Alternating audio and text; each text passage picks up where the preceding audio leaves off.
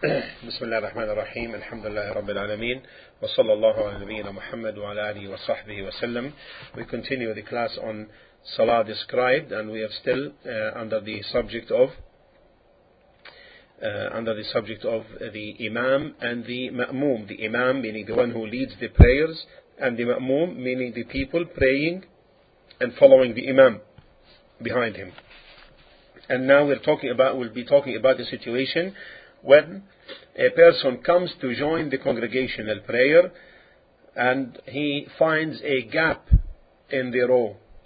He finds a gap in the row in front of him where there is no person standing. The majority of the scholars are with the opinion that closing the gaps and is not an obligation, but rather it is a recommendation. Right. What about the situation if he comes to close the gap, but he sees someone who is praying right behind the gap, for example, offering the optional prayers, and that he is like making himself ready to, this is the gap that I want to fill. Should he take and close the gap, or he shouldn't? If he sees someone praying behind the gap and intending to enter and close the gap, the correct opinion, it is correct for him to close the gap, even if this person is waiting, because he is the one now who is staying behind and not joining to close the gap, and so he is the one who missed taking the better place in front. But however, if he fears that there should be problems with this person, enmity or fears for fitna, then in this case we know that the congregation has been set for great benefits. From that is harmony and love between the people. So in this case it is better for him to abandon entering the gap because of this. And when Allah subhanahu wa ta'ala knows, and He is the all-knowing, that you left this because of a greater evil, then Allah will reward you for your good deed. Yeah. What's the evidence that we should go and close the gap? The evidence is the command of the Prophet sallallahu alaihi wasallam to close the gaps, or to connect the lines, to connect the rows, and this necessitates closing the gaps. And it is reported from the Prophet ﷺ that he said, "Inna anna man wasala saffan wasalahu Allah." Whoever connects or joins a row, Allah subhanahu wa ta'ala will join him. This is in Sunan Abi Dawud, and it is authentic. And also in the other hadith, that Allah and the angels, and Allah wa malaikatahu yusalluna ala alladhina yasilluna as-sufuf, that Allah subhanahu wa ta'ala and His angels make salah upon those who join the rows. And this is reported in Ibn Majah, and Shaykh al-Albani rahimahullah considered it to be hasan, good. What about if he doesn't find a gap to fill?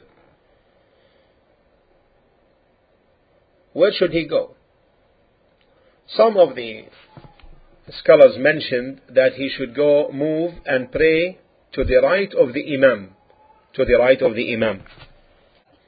However, this opinion is subject to examination. Why? Because There is nothing reported from the Prophet ﷺ that anyone prayed next to him while there are rows, except in one situation. That is when he designated Abu Bakr, may Allah be pleased with him, during the time of his sickness, the Prophet's sickness. He designated Abu Bakr to lead the prayers. But when he did that, and after a while he felt better, and so he went out and led the prayers, and this incident does not stand as a proof to have someone next to the Imam in case there are rows behind the Imam. That is because there was no other place for Abu Bakr except this place. There was no other place for him in the rows, and he cannot go back while he was in the prayers. And thirdly, he was the designate by the Messenger ﷺ, so he must be next to him in order to convey to the people behind the takbirs of the Prophet ﷺ.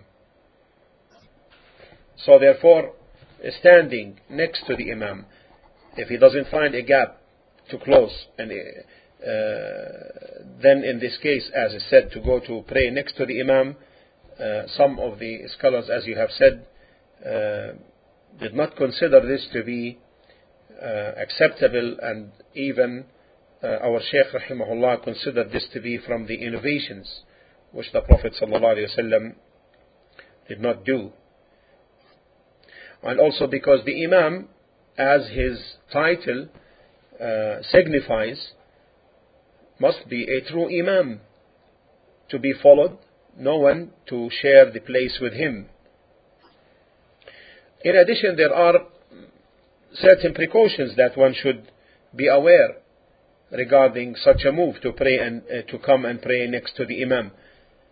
Why? Because in this case, if the rows are more than one, then the person is going to pass between, say, 5 to 10 rows, disturbing them, in order to reach the front position of the Imam and take his right. And we knew that the Prophet ﷺ, when he saw someone moving across the roads, he said, "Ijlis, sit down, faqad adayt, you have caused harm." Also, in the case he reaches the right of the Imam, the right side of the Imam, what about if someone else comes and doesn't find a place? He would also move and stand next to this person. So we'll have two now next to the Imam. And if there comes a third, there will be 3. Fourth, there will be 4. And so after a while, you may have one complete row with the Imam. Yes, it may be in some cases, if there is no space in the mosque except to occupy 2 rows, the first one for the Imam and the second for the Ma'mums, those led, and a man comes and doesn't find a place except to the right of the Imam, then in this case we say this is a necessity and there is no harm. Now, if we say that this person cannot pray next to the Imam, where should he go? The correct opinion is that he prays even alone behind the row, and that his salah in this case is valid.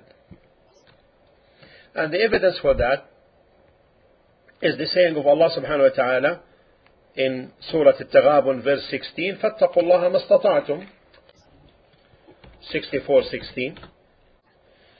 So keep your duty to Allah and fear Him as much as you can.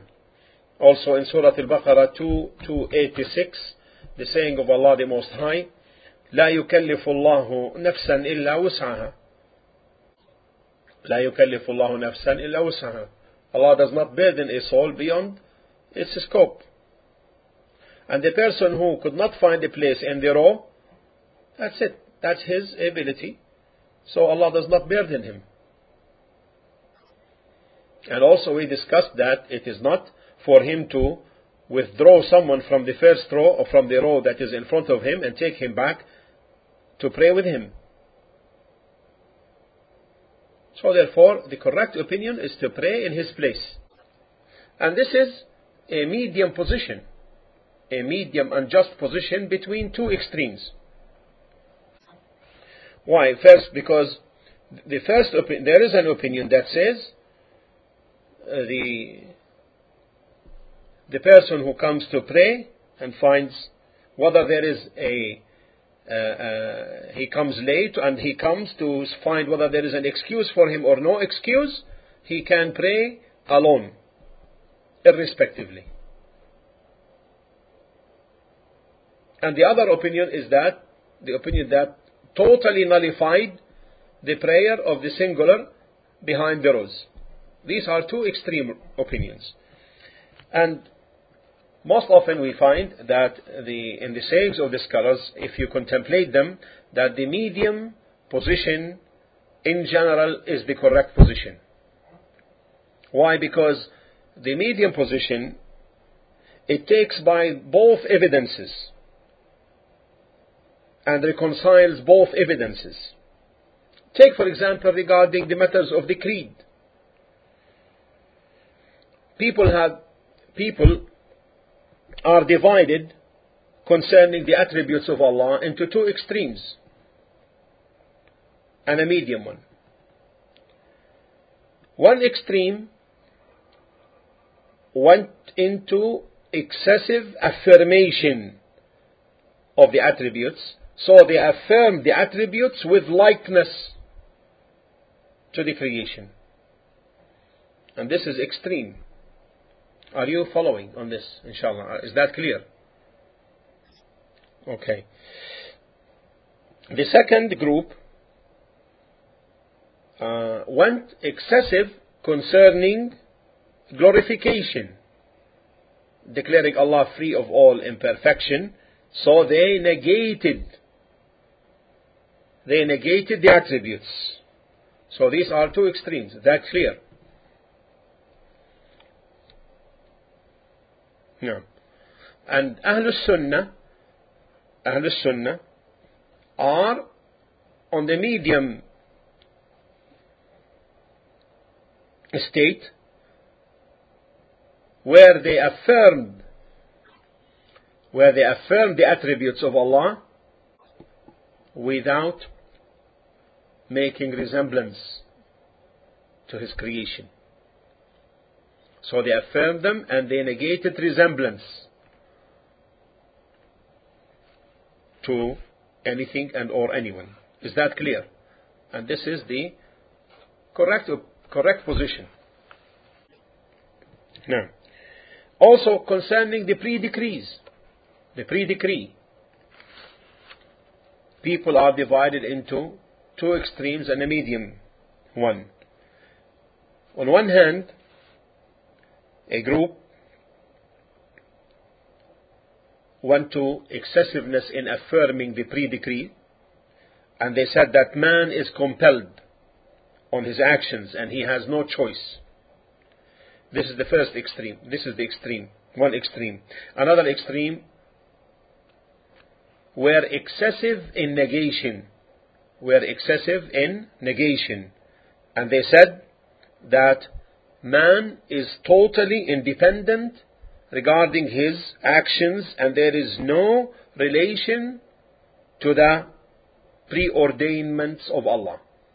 You see these two extremes?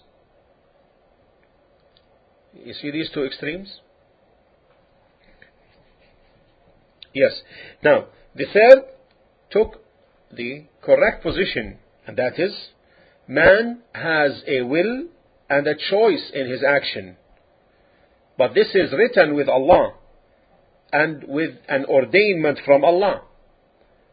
So they took a medium course and therefore they are on the correct creed.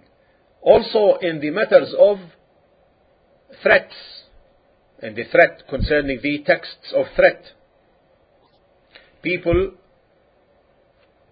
are divided into two extremes and one middle. Some took the texts of threat alone and neglected and abandoned the texts of hope. Are you understanding? Are you understanding this? Some clinged only to the texts about threats, al-wa'id. The other and abandoned and neglected the texts concerning hope. Another group, they took by the texts, clinged to the texts of hope and abandoned the texts of threat. And the middle position, those who took by the cling to the texts of a threat and neglected the texts of hope, they said, whoever does a major sin, then he is held in hell forever, and no intercession will avail him. You understand? This is the view of the people who took or cling to the texts of threat. Is that clear? Yes. Okay. The others who went to the other extremes clung to the texts of hope and abandoned and neglected the texts of threat, and they said the major sin doer will not be admitted to hell. And they said that the texts regarding threats are only applicable on the disbelievers, not the believers. You understand this other position, the other extreme? That the major sin doer does not enter hell. The third and middle one, they said the texts of threat are affirmed and they are applicable upon those who deserve them. However, those who deserve the threat, they fall under the Mashi'a of Allah. They fall under the will of Allah. Allah may punish them or Allah may forgive them. And if they are punished in hell, they will never be punished forever. Their abode shall be, if punished in hell, will be in paradise.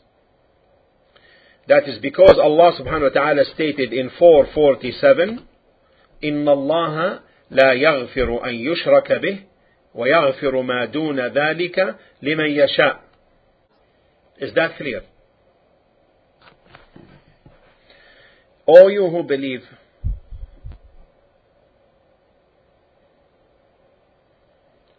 Surah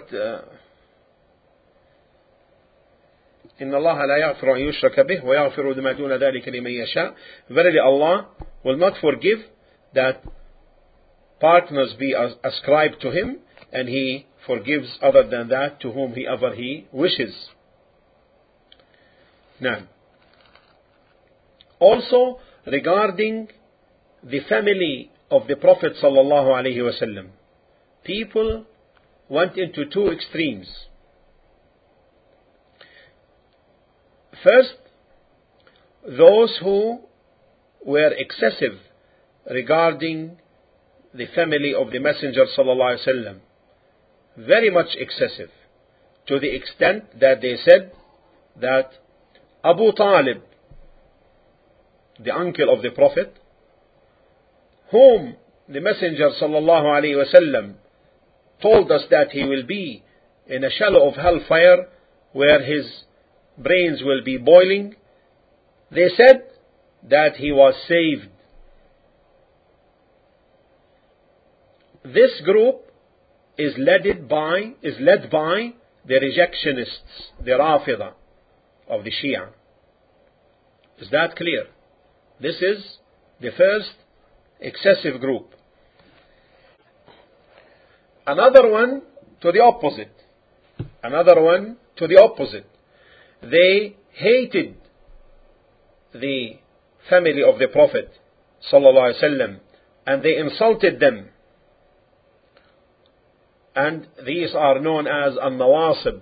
An-Nawasib, those who held enmity and hate towards the Prophet's family sallallahu alaihi wasallam. And from them are the Khawarij, the dissidents, the Khawarij, the rebellions, because they fought Ali bin Abi Talib and they rebelled against him and considered it permissible to fight him.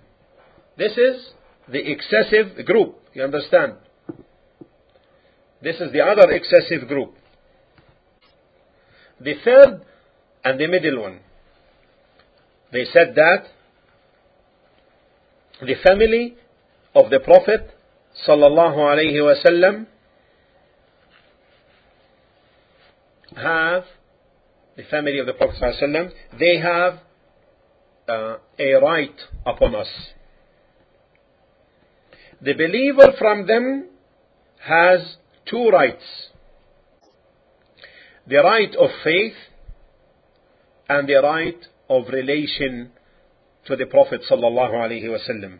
However, we don't exceed the limits regarding them as the rejectionists of the Shia did, nor do we insult them or hate them as the other group did, but we are on the medium and middle course.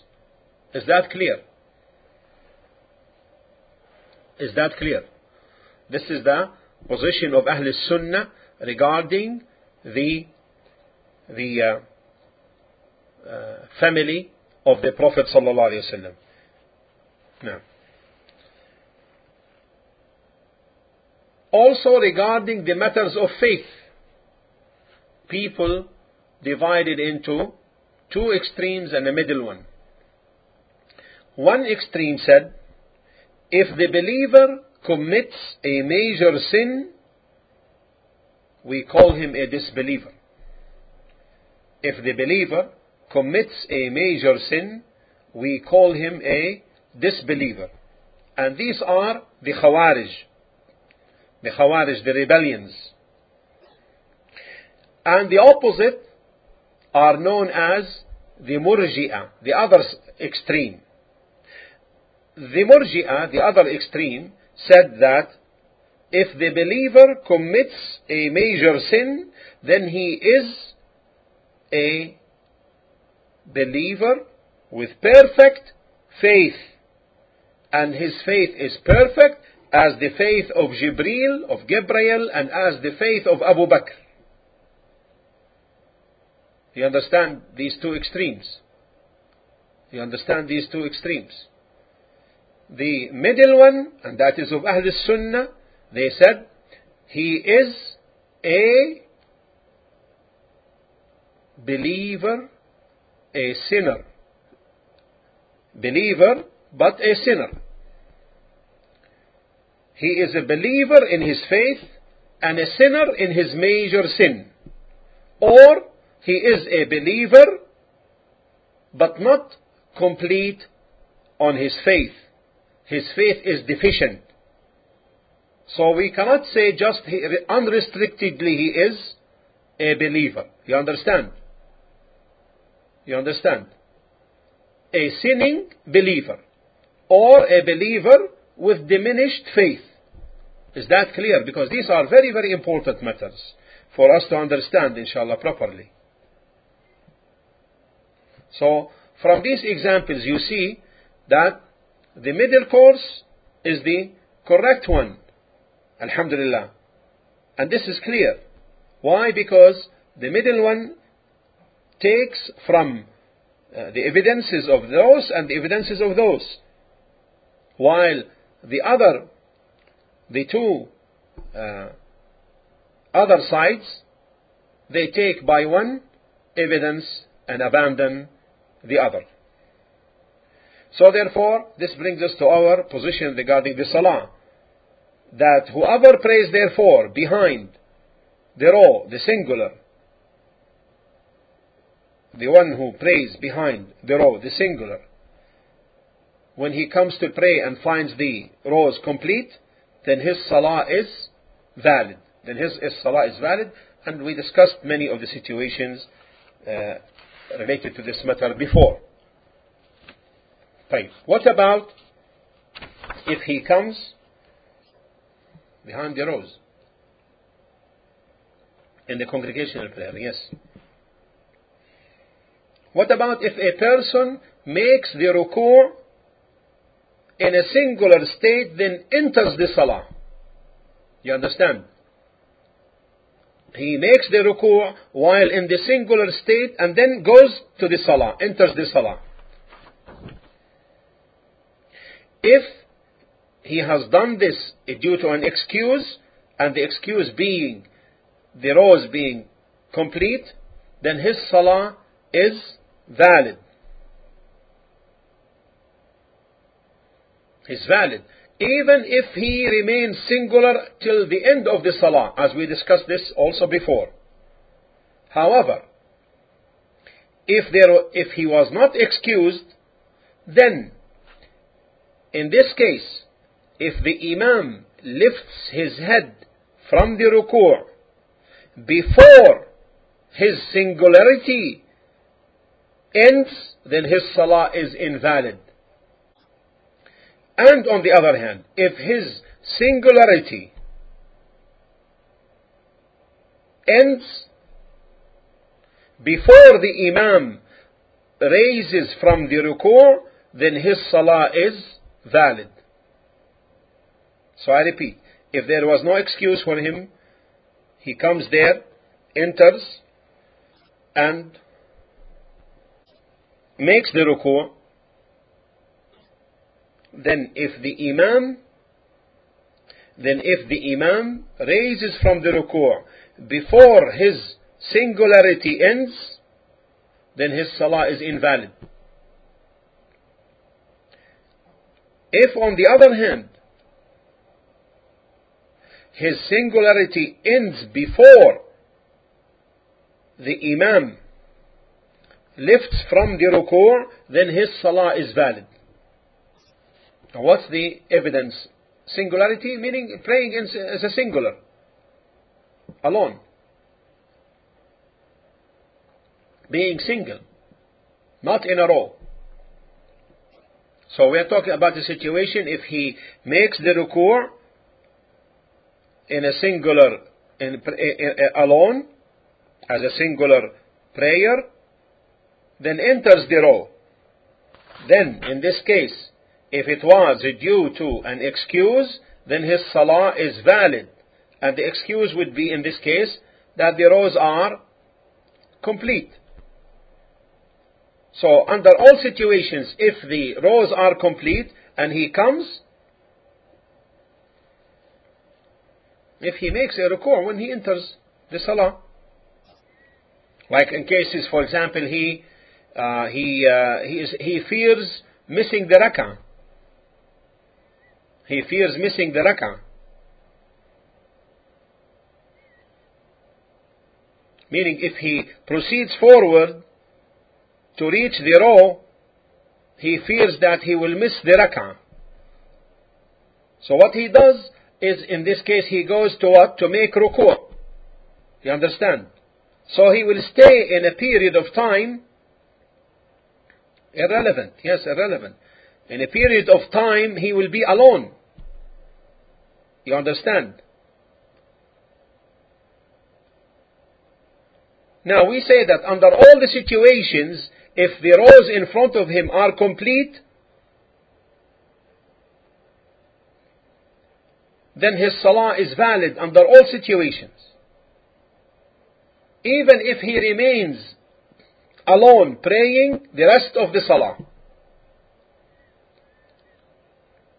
But on the other hand, if there was no excuse, you understand? If there was no excuse, in this case the excuse would be what? That there is room for him in the row. Now if he does this under this situation, such that if the Imam lifts his head from the ruku' before this person ends his singular state, then his salah is invalid. If, on the other hand, his singularity ends before the Imam lifts from the ruku', then his salah is valid. What's the evidence for the first one? What's the evidence for the second one? The evidence for the first one, if there is an excuse, we talked about it, because Allah does not burden a soul beyond its scope. The second is the hadith of Abu Bakr, when he came late. The Prophet, or the hadith before that, the hadith of the Prophet ﷺ, من أدرك ركعة من الصلاة فقد أدرك الصلاة. Whoever attains a rak'ah from salah, then he attains the salah. And this person who attained the ruku' with the Imam, meaning the Imam did not lift from his ruku' except that this one who came late and began his salah alone, he ended his singularity state, and therefore he changed from the singularity state to becoming a joiner in the salah. Now, if someone says, what is the evidence that if he attains the ruku' with the Imam and his singularity ends, then his salah is valid? This is the evidence in the hadith of Abu Bakr radiallahu anhu. He, Abu Bakr, came and saw the Prophet sallallahu alaihi wasallam in ruku'. He came late. So he made ruku' before reaching the row. Then he entered the row. And when the Prophet sallallahu alaihi wasallam made taslim, he said, may Allah increase you in keenness concerning the salah, but don't return. Huh? You understand? He told him, don't return. So the Prophet ﷺ invoked Allah for him, but he warned him not to return. Why? Because what is legal is for you not to enter the salah until you reach the row. However, the point of evidence here is that the Prophet ﷺ did not command him to redo the salah or redo the rak'ah. So this indicated that his rak'ah was valid. Is that understood? Is that clear? This indicated that his rak'ah was valid. So therefore, to sum up this last position, if the person enters and makes ruku' because there was an excuse for him, and the excuse is the completeness of the row, then his salah in general is what? Huh? Let's see if you understood it. His salah in this case is valid. In this case, his salah is invalid. Even if he remains alone as a singular the entire period of salah. Is that clear? Is that clear? Under this situation, we gave the evidences earlier. But if there is no excuse for him, meaning the rows were not complete, and he made ruku' before the salah, before reaching the salah, the rows. In this case, if the Imam lifts from his ruku' before he ends his singular state, then his salah is invalid. You understand? You understand this? Okay? Clear? طيب, alhamdulillah. However, if his singular state ends before the Imam lifts from the ruku', then his salah is valid. Is this also clear? Is this also clear? Alhamdulillah Rabbil Alameen wa sallallahu ala nabiyyina Muhammad wa ala alihi wa sahbihi wa sallam. So this is the end of this topic concerning the gaps and the rows. Wallahu ta'ala a'la wa a'lam.